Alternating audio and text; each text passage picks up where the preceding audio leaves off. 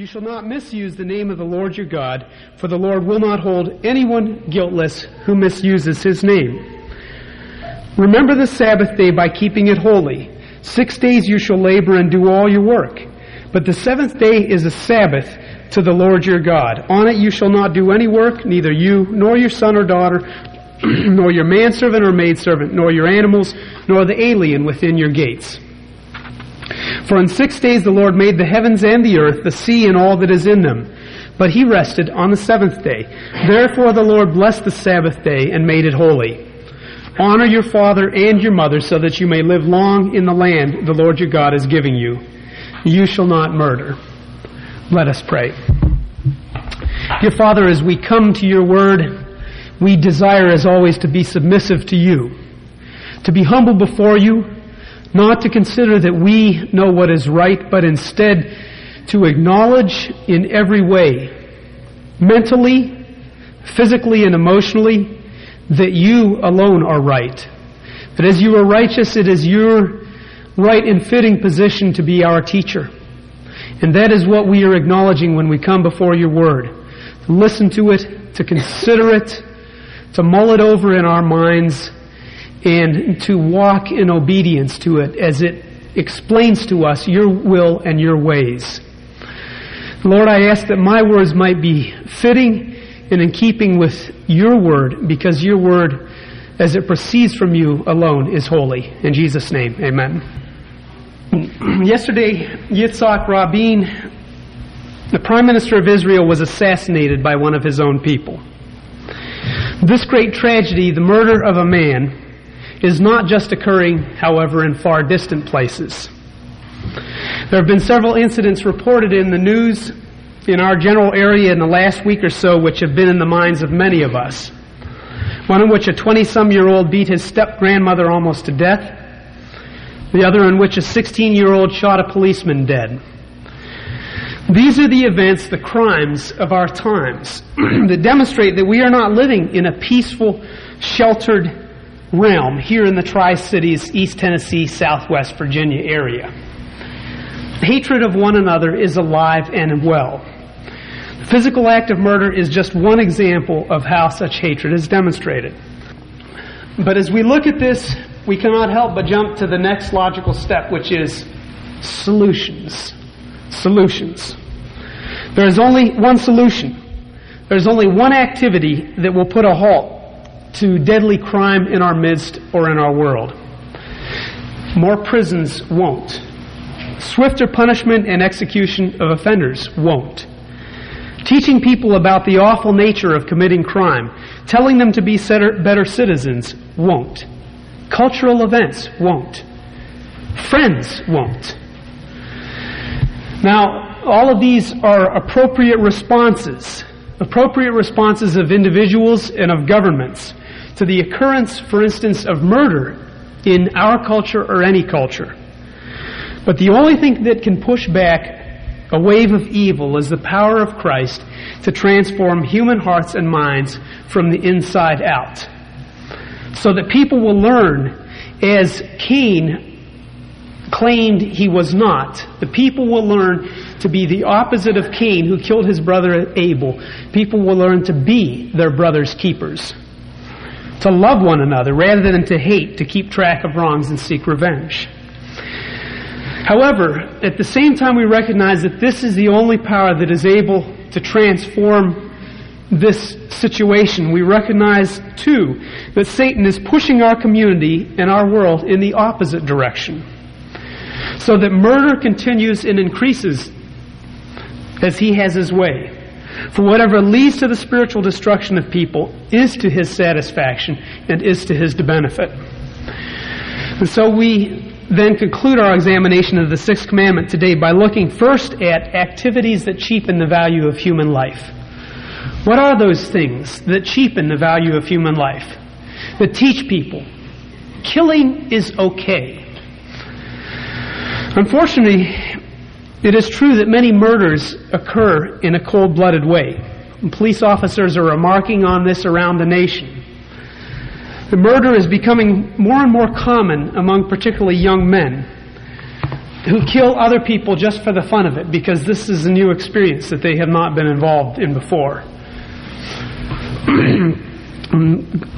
Murder is something that is happening in a cold-blooded way. People are doing it not because they are upset, not because they hated the individual that they killed, not because they had any real reason to do so, just because they thought it would be, again, an interesting experience to add to their list of accomplishments. With this in mind, we must pay attention to the fact that it is not just uncontrolled feelings of anger or hatred or jealousy that cause murder. Murder is also promoted in subtle and not so subtle ways in our culture, in the ways in which the value of human life is cheapened and demeaned. Human life is cheapened in any culture when the state declares murder is legal. This has an immediate chilling effect on the sanctity of all human life. Regardless of what conditions the state proclaims killing to be legal in, the effects are the same in cheapening the value of human life. In our culture, the state has declared that murder is legal if it's called abortion. Now, no genuine biologist questions when life begins. But for all intents and purposes, in our country, we defy science. It seems highly unusual that our nation, of all nations, would defy science. We choose to defy science in a manner which is more crucial than any other, save our nation's regard for the Lord God. We deny that a fertilized egg is a living being. We call it a mass of protoplasm, a fetus, even though fetus means in Latin, in English, the Latin word fetus means baby. Anything, just to assuage our national conscience so that we can continue the killing unabated. Legalized killing begets more killing, no matter how you look at it. When killing is legalized, it will encourage more killing. My brother David recommended the September Atlantic Monthly's article entitled "On Abortion, a Lincolnian Position" by George McKenna. I began to read the article and find it challenging, interesting, and accurate. The September Atlantic's "On Abortion, a Lincolnian Position." The author begins by pointing out that the one thing that those who favor abortion in our land try to control is the use of terms. Terminology is what counts. They will go to any lengths to avoid allowing the word abortion to appear. I would encourage you to stop by the library and read the article, or to borrow it from me. It's an excellent article. It is the same with abortion as it has been with every other legalized form of killing over the years. The killing has been sanitized by pretending that it has a noble purpose, which is supposed to have a higher value than human life. And the human life that is being snuffed out is somehow made out to be, in one way or another, subhuman, not the equivalent of true human life. In the case of abortion, the higher value is said to be the woman's right to choose, and the unborn are classified as not yet humans. In ancient Rome, it was the term paterfamilias, which referred to the father's authoritative right to determine the fate of his family. And thus infanticide was justified, practiced frequently, legalized. And the infants were classified as the property of their fathers. In 20th century Germany, Aryan supremacy was the noble goal that began by justifying the murder of countless mentally disabled, continued with physically disabled, the elderly, and resulted in the deaths of millions of Jews, gypsies, and others. And those killed were classified as living unfit lives, deemed as unfit to be treated as human beings. In our culture, politicians remind us constantly that they will not let their own personal convictions or opinions affect their decisions on matters such as these. The phrases, and if you've ever received a letter from someone, an elected official, a representative, or a senator, these phrases come up time and time again. This is a highly personal decision. Highly personal decision. The phrase is, "You cannot legislate morality." We are told this time and time again. You cannot legislate morality. It's become an axiom of our nation.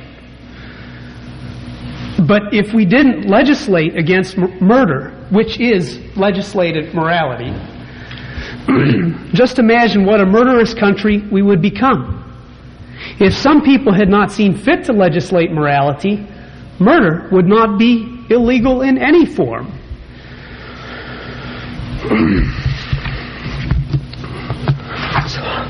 When the state is governed by those who bear power, say that murder is legal, human life becomes cheap. When murder becomes common and legal, people find ways again to refer to it so that the culture does not have to see it as it really is. The killing of human beings for no justifiable or valid reason whatsoever. And language, euphemism. The words of doublespeak come into vogue. Our leaders say, for instance, one of the other catchphrases is that abortion should be, what should abortion be? Safe, legal, and rare. Safe, legal, and rare. It's something, if you're involved in the debate, you can't miss it. But anyone with an ounce of logic can see that if abortion is not wrong in any way whatsoever, if it is not morally wrong, there is no reason to want it to happen rarely. If it is merely a means of birth control, why should it happen rarely? There is a contradiction there which people are not willing to expose. Since is turned on its head and the government puts its imprimatur, its stamp of approval on the killing of the very children who would have by now filled many of our colleges, contributed to our gross national product, helped pay off our national debt by their payment of taxes, supported retirees through Social Security taxes, and on and on and on. Filled up our nursery. We're getting there. But a murderous culture does other things to encourage mindless murder, to make murder seem less of a crime than it really is. One of the ways in which a culture does that is by encouraging the viewing of murder. Now this is an area where I'm stepping out a little bit here, and I've already had dialogue with some of you on this particular subject. This is one step removed from being a bystander to murder, viewing murder. What I'm referring to here is watching it on the screen. Yet it is nonetheless a grave influence on the regard we as a society and as individuals have for human life. We are told that the average 18-year-old has watched somewhere around 18,000 murders by the time he hits that age, on television or in movies. It's no accident that in the last several decades, not only has the murder rate skyrocketed, but also the film industry has dropped its ban on showing murders take place. What happens when we watch these things time and time again, and as the murders become more and more violent as the days and the years go by, as we watch these things and do nothing because you're not supposed to do anything, it's just a movie after all, we've told ourselves, we've become divorced from the truth that murder is violent, it's messy, it's deadly, it has terrible consequences, obviously to the person who is murdered, but just as much to that individual's family members and friends, and to the person who commits the murder, and to the society.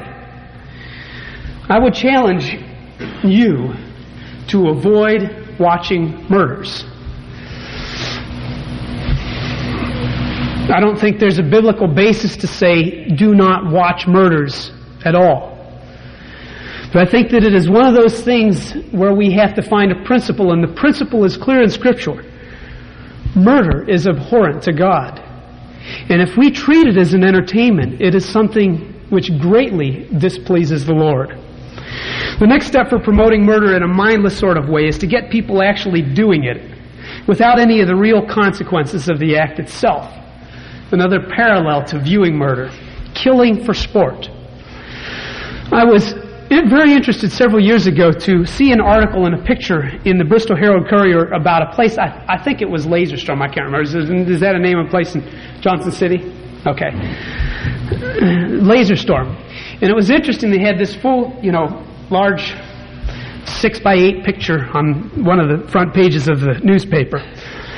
Among those quoted and pictured in the article were the members of a church youth group who had gone down to have fun killing people as a youth group activity.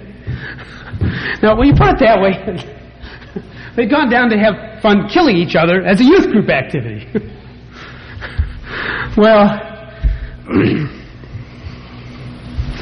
in this laser game, and in countless video games, people play act murder upon other real people or on people who are real on the screen.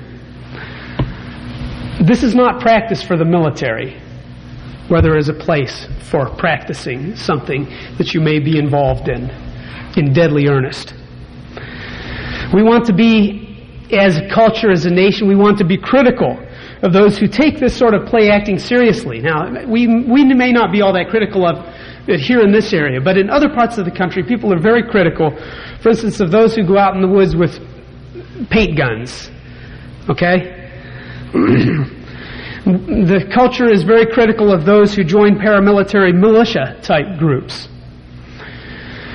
Those who go out and play at war, play at killing other people. But we are promoting exactly the same sorts of things for our kids in our video games, in our laser-type simulated murder games. These games cheapen human life. These video games, for instance, are not only devoted to murder, they are also full of murderous sport. Several of the ones that have gained notoriety are not simply devoted to shooting, which does teach that murder is fun, and the better you get at it, the better you feel about yourself, but that the worse you can eviscerate your opponent, the worse you can kill your opponent, the more violent method that you can use, the more points you gain. It is sport entertainment, which not only says killing is good, but that torturous killing is better. Again, I challenge you to refuse to be caught up in entertainment that degrades the value of human life. These things, as we're looking at this commandment, as we look at all of the commandments, we have to realize that we're not just dealing with physical acts. The reason we deal with physical acts, the reason God has given us these commandments that deal with physical acts, is because He is the one who created us and knows that physical acts have spiritual consequences. We're dealing with the lower level of things when we deal with physical acts, because we are concerned with the higher level of things, which is our relationship with the Lord of the universe. Now, it's easy for us to not worry about the physical acts because we're not worried about the higher level, which is our relationship with the Creator of the universe. It's easy to do what we please in the physical realm because we cannot see the spiritual realm. But if we cannot see it here on this day, there will come a day when we will all see the spiritual realm, and that realm will be the only realm that counts. That is why we look at the Ten Commandments. That is why we have to take this matter extremely seriously, in deadly earnest. Jesus says in the New Testament, beware of those who, after killing the body, can kill the soul. That's a paraphrase. It's not an accurate paraphrase. But what He's telling people is this: if your body is dead, your body is dead. But what matters here and now, when you listen to me, and in the future, when your body is dead, is not your body being alive or dead. What counts is the realm of the soul. What will happen for eternity? And so that is why we have to so carefully guard our actions in this physical, everyday sort of world. We have to be concerned primarily not to guard our physical actions. We have to primarily be concerned, first and foremost and only, with our relationship with Jesus Christ. Is it what it should be? But then that involves all these everyday choices. And that is where we have to concern ourselves, not with, is it fun? Do I enjoy it? Am I good at it? For instance, when you consider things such as these video games. But is it, you may not like the phrase, but is it uplifting? It sounds sort of corny. But the question really there is it going to make a difference in the hereafter? That is where we have to be focused. We are told in Philippians 4 verse 8, finally, brothers, whatever is true, whatever is noble, whatever is right, whatever is pure, whatever is lovely, whatever is admirable. If anything is excellent or praiseworthy, think about such things. Then there are special cases as we look at the situation, the subject of killing. The first special case with regard to murder or killing that makes it on the radar screen is, of course, suicide. And I'd like to point out a small item in this command. Thou shalt not commit murder, as the King James Version indicates it. The special item regarding that is that the Hebrew has no object.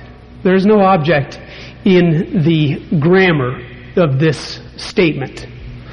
So it is not simply saying, you shall not murder him, or you shall not murder her. It's saying, you shall not murder. Which means, therefore, that self-murder is equally as abhorrent in God's eyes as murder of another person. We don't call it murder, we call it suicide. Suicide, however, is not an unforgivable sin. I believe suicide is not the unforgivable sin. Many people speak of it. I think people have a tendency to think of suicide as being an unforgivable sin. But if murder is forgivable, and we know that Saul was involved in the murder of Stephen, we know others who were involved in murders. David, as we were discussing in our Sunday school class this morning, was involved in the murder of Uriah the Hittite. And they were forgiven by God, then self-murder would also be forgiven by God. However, it is an affront to God. It is violating this commandment. So on one end of the spectrum is murder of another, in which one person demonstrates the hatred to kill a human being created in God's image. On the other end of the spectrum is a man in his desperation committing murder upon himself by the means of suicide, a form of self-hate. These are two ways of dealing with situations. How do you deal with a situation where you have a seemingly unresolvable conflict? Kill the person. It's naked in all of its truth. But we have to consider that God desires for us, when the situation is an unresolvable personal situation, God desires for us to spend our lives battling with whatever circumstances He has given to us. Why did He allow Satan to bring the trials into the life of Job? In order for Satan and the world to see that Job was faithful and lived out a faithful life, a life of faith to God, even in the midst of terrible circumstances. He doesn't want us to get out of these things to find a means of escape. He wants us to trust Him in them and to demonstrate His grace as we live through whatever circumstances we are faced with. Life as a quadriplegic, for instance, some people would consider completely unbearable.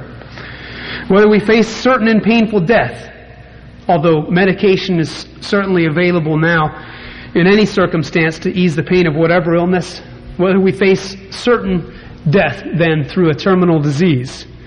Even should we face the horrible fact that we have committed terrible crimes, and that we and our family and friends will suffer the consequences of those crimes for years to come, even if we have come to financial and every other sort of ruin.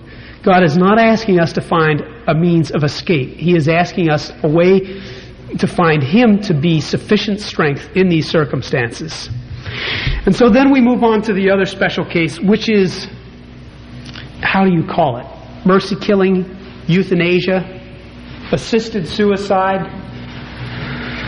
Understand that in these cases, in the case of legalized killing, there are nations in which so-called mercy killing is legal. And states, for instance, in our country have begun to follow this trend. The issue boils down to one of semantics. Words. What words are you going to use to describe these sorts of things?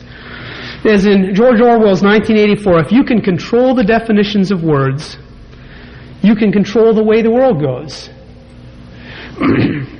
And so we have people crying out for euthanasia to be made legal.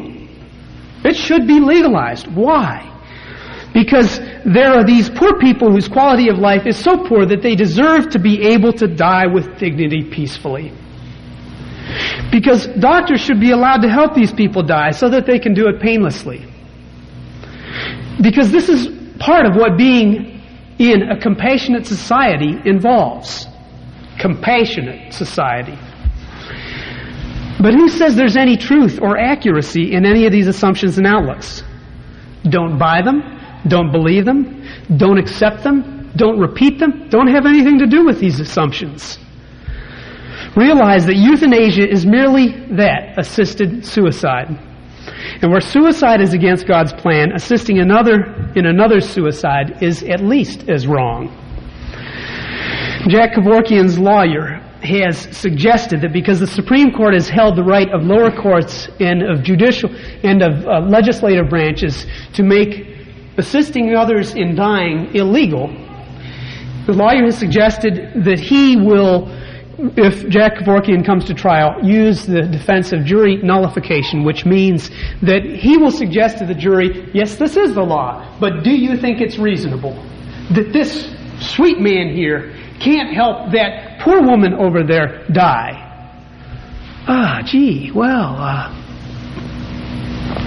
No. He should be allowed to do this, regardless of what the law says. And as a result, he would be found guilty, but regarded as innocent, because the jury did not find that the law was worth upholding. The media seems to suggest in its polls, which state that the majority of Americans do not oppose helping others die, that Kevorkian's position is not far off base. That Kevorkian's position is supported by the American people. But even if it is, it's not supported by God. And I think you can see this clearly as you look at God's Word. You and I must see the falsehood in the debate. We have no right to determine the value or quality of the life of another person. If it is human life, it is sacred in the eyes of God, and therefore we must also treat it as sacred in our eyes. If people are bent upon killing themselves, society should never encourage it, but should instead do everything within its power to discourage it. Making it easy by getting those in the healthcare profession involved will cause many people who have merely had a bad day to decide that the way out is to kill themselves. And getting the healthcare system or health professionals involved presents other very difficult challenges. But killing people is anything but compassionate. When you realize that people are considering suicide because they have gone through some sort of crisis or in the midst of some sort of trial out of which they can find no way, and you realize compassion is not saying, yeah, buddy, oh boy, it's miserable, it's terrible, that's too bad, let's just take care of it once and for all. It's laughable. It's not compassionate. We need to return to the basics of this commandment. There's an example concerning this in Scripture. A man who did an honorable thing in a terrible circumstance. And that man was Saul, King Saul's armor bearer. When King Saul was mortally wounded, and he said, "Run me through." And his armor bearer said, "I can't. I can't." Saul killed himself, but the armor bearer was not involved.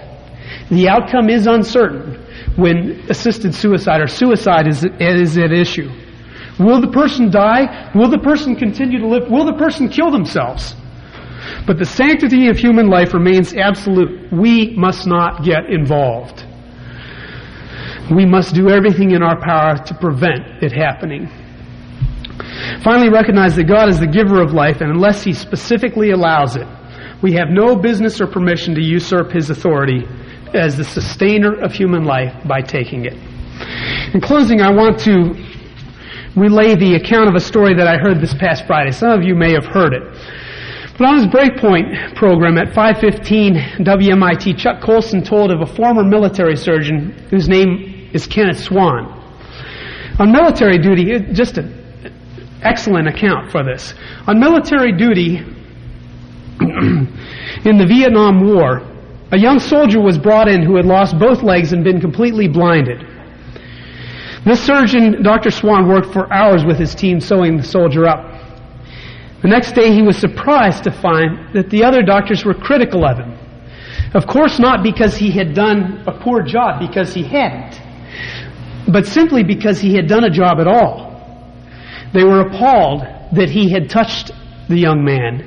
Instead, they felt he should have left him die. He was too far gone to live. Well, as you can imagine, these sort of questions result in a crisis of conscience.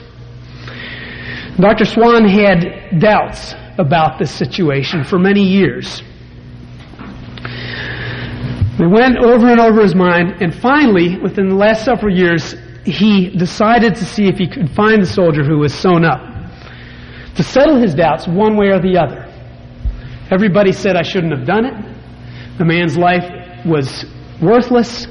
He would have been better off dead. That's the evaluation. He would have been better off dead. He looked, and after 2 years he located the man. And this man, whom the other doctors thought should have been left to die, is now in his 40s, married with 2 daughters. He's graduated from college, taken scuba diving lessons, and scuba dives, and he helps train others who, like himself, face life in a wheelchair with various handicaps and disabilities such as his of blindness. And this former soldier gives credit to God for placing him in the place where he is now.